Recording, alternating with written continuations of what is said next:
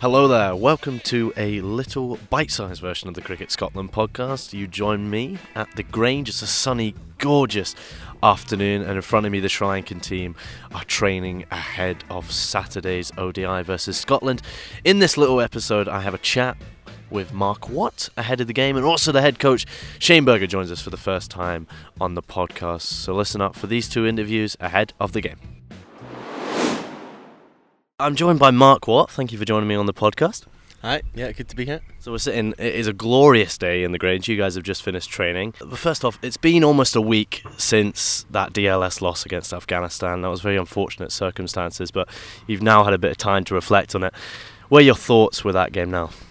Obviously a bit disappointed with the result. We're a team that's on the up, and we're disappointed when we get beat off the Test nations. We're not there just to take part. We should be winning these games, and that's how we felt walking off. That it was a chance missed, but hopefully we can rectify that this week against Sri Lanka with two massive wins against them. So what are you expecting from the Sri Lankan team? Obviously they got a lot to prove. These are World Cup warm-up games for them, but memories of Beckenham, 7-wicket win. What's that chiming inside of you? Yeah, I mean, it's good for us. We've got a lot of confidence. We've taken a lot of confidence from that, and I think from that day they're not going to take us lightly this time, and I think they're going to come out full guns blazing. But that's what we expect, and that's what we want for teams to play at their best, and we'll go out there and match them and beat them. Well, there is this real expectation now that you guys are playing, 4 games against full member nations, and it's almost going to be a disappointment if you don't get a victory, and that's something that's different from previous years. Yeah, and that's the way. I mean, that was brought up by Grant, it's brought up by Shane, and just the way that we think about these games. It's been brought in for a few years that we're not here just to take part and let them bowl at us, and great if we almost beat them, but we're disappointed if the game goes all the way and we get beat slightly. We're here to win these games, and so it's just another. We don't get a lot of opportunity to play against these big teams, and we want to just keep proving to ICC, to everyone around the world, that we're capable of beating these teams and beating them well. So where's the threat lying with the Sri Lankan team then? Not too sure. I think Malinga could always be a massive threat with his experience, and to be honest, I hope he's playing. He's one of my favourite bowlers, so I'd like to say I've played against him before he retires, I think. So I think, Malinga's a massive threat just with that unorthodox bowling, but it'd be pretty cool to see him charging in at me. I'd like to see that. Yeah. And there's nothing like a bit of cricket at the Grange. We're sitting here, and it's hopefully the weather's going to be all right tomorrow and Tuesday, but it's a glorious blue sky, and it seems like one of the best venues to play around the UK. Absolutely, it's a little bit too flat for my liking, especially the boundaries as well. It's a bit small and a bit too flat for all the bowlers' liking, but I think the batters certainly love it here. And I mean, especially when the stands get up at the Grange and you get a few more people in, it makes such a big difference. Like that day against England was something that all the players will never forget. It's just more the atmosphere and just how everyone reacted to it. And it was a bit of a blur at the moment, but looking back and watching it back every day, pretty much, it's a very special day. And I think hopefully if we can get another win on Saturday, I'd love to see the crowd react in that same manner. Yourself personally, you're down south now playing for Derbyshire. How important are these games for you to get the results and then moving forward for the rest of the season? Oh, massive! I think Derbyshire's been a great standard of cricket, and it's helped me prepare for these games a lot. And playing against all these world class players in the Royal London comp is only going to help me in good stead for when I do come back and play international cricket. And as long as I keep playing at that standard of cricket, I think it's only going to improve for myself, and hopefully that means that I'll go on and do better for Cricket Scotland and push them in the right direction and do my part for the team. And there does seem to be this fantastic team environment that's going around, and is that the influence obviously from the past of Grant, but also Shane? He seems like he's fit into the team perfectly. Yeah, he's fitting really well, Shane. He's just you can tell he's an ex-player, and he just likes being around the boys and having great banter. But he knows when to switch it on and get us focused. And yeah, he's been a great addition to the squad, and the guys are getting on well with him. And I think the main thing about playing cricket at Scotland is you're literally just playing with all your mates, and there's nothing better than going out and playing with your mates and representing your country. It's really special, and everyone just wants everyone to do well. There's no egos in the team, and everyone just comes together just to try and get that W for Scotland, really. That seems like a nice place to finish this. Cheers for joining me, Mark. Yeah, no, it's good. Thanks for having me. Well, joined by another head coach, Shane Berger here. It's a gorgeous, sunny, almost afternoon at the Grange. Thank you for joining me on the podcast, Shane. Absolute pleasure. We're hoping that this weather may continue. I was about to say, you've not had the best luck with the weather so far in your first 2 games with a rain-off and a DLS finish, but it seems like you kind of maybe expected that when you came to Scotland for the job.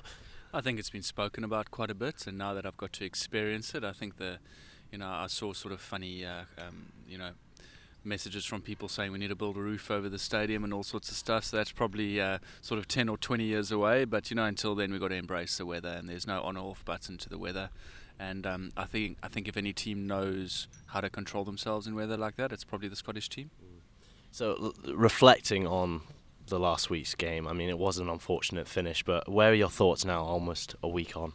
Yeah, small margins in a game like that, you could probably find 1 or 2 runs really anywhere in that game. I think there's a lot of lessons that we learned in that game, but we really have taken the positives out of what we did in that game. I thought the way we batted was superb. I really enjoyed seeing the maturity in our batting.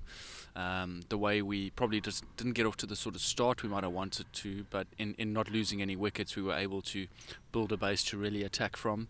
We scored 188 runs in our last 20 overs. We've got real power in this team. We've got some proper hitting in this team. But the thing that really impressed me was just the maturity of the way Carl and Crossy approached those first 10 overs, because I thought the Afghanistanis bowled really well in those first 10 overs. And dealing with the loss, I mean, it's always difficult when they are such fine margins. But how was the team after it and then after the coming days? Yeah, honestly, the team were devastated after the loss. Which goes to show how far this team's come to. The last game they played, they beat the world number 1 side, England, at that time. So expectations pretty high. When you lose a game to Afghanistan, who we wanted to win that game, we expected to win that game. But when you lose it by such a fine margin, and Duckworth Lewis again, putting this team back. It's probably a tough pill to swallow, but something we really need to learn about quickly to make sure that when we're in that same position again, we don't make those same mistakes that ultimately cost us the result. We had our chances, we just didn't take them. So looking ahead, Sri Lanka, I mean, they're visiting here on with the World Cup coming up. These are 2 vital games for them to build up confidence, play some players, most importantly, get a result. That's good for you guys. That means a proper game of cricket, hopefully. Well, you're right. I think you hit the nail on the head. They're here to get proper preparation for the World Cup. We're really hoping that they see us as a team to contend with, and not only give them proper preparation, but I want them to know that they're coming into a battle here, because we're not wanting to compete in these games. We're wanting to win.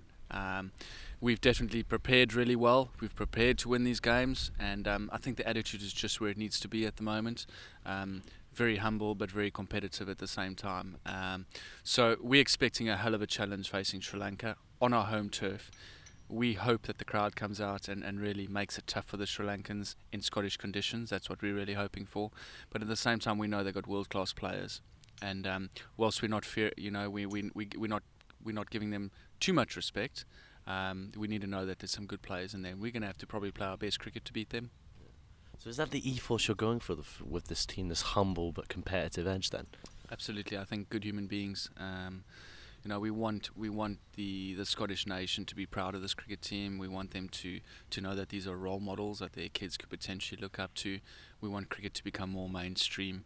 How do we do that? Well, we've got to keep being competitive. We've got to keep being successful. But in the same time, it's a pretty good place to be if you can create some good human beings doing it too. There is life after cricket, and we want to encourage people to play cricket, whether it's on the playing side of things, whether it's umpiring, whether it's scoring. We want people to get involved in the game, and the more people we can get involved in the game, especially in a country like Scotland, what more could you ask for? Passionate people, ambitious people. It's great. So what are we expecting from the Sri Lankan attack then, in terms of bowling, in terms of batting? What are we expecting? We're expecting a lot of skill. We're expecting guys who know their trade pretty well. They got the ability to move the ball both ways. From a spinning point of view, they've got a couple of mystery spinners that can kind of turn it both ways too. So we're expecting everything really. We've prepared for every eventuality. I don't think it's anything the guys haven't faced before either. They've played this team. They have beaten Sri Lanka before, not so long ago. So whilst, like I said earlier, we're confident and positive, we don't want to be arrogant about it. We want to go into these two games and really not just compete, but we want to win. How important would these 2 victories mean? And for you to get the first win under your belt as well, but for the team going forward, getting 1 win, getting 2 wins against a 4-member nation is vital. It gives you momentum going forward into the future. I think it builds confidence. And if we don't get 2 victories out of this, I certainly won't see that as we're moving backwards or anything like that. We are playing a really positive brand of cricket. I want us to continue playing that brand of cricket because I think there's a lot more to come from this team. So if we can go out and play a positive brand of cricket against a very good cricket team in Sri Lanka, I'm confident that it's going to be 2 really good contests. We hope that the weather plays a good role in them, and we're hoping that we can send yet another really good message of how we want to play, however we want to get over the line this time. And yourself in the role, almost a couple of months now. How's it been? And I mean, we're at the Grange. What are your impressions of this wonderful ground as well? Yeah, it's a stunning place to play cricket. I mean, the wicket is fantastic. It bodes well for one-day cricket.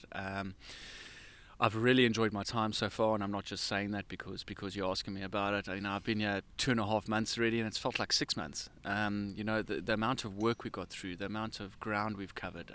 I've managed to get out and see quite a bit of Scotland already, meet all the players, all the peripheral guys, all the under-19s. So I just think the system is so healthy at the moment, and I can only see it going from strength to strength. It's growing. It's a great job to be involved in currently, and I'm really enjoying it, and I'm excited as to where potentially this could go to over the next 2-3 years. We've got a lot of cricket to look forward to, 36 one-day internationals in the next 3 years, and throw in a few World Cups hopefully in between that. That's a lot of cricket to look forward to. Well, that's a lovely place to leave it. Thank you very much for joining me on the pod. Absolute pleasure. Thanks a lot.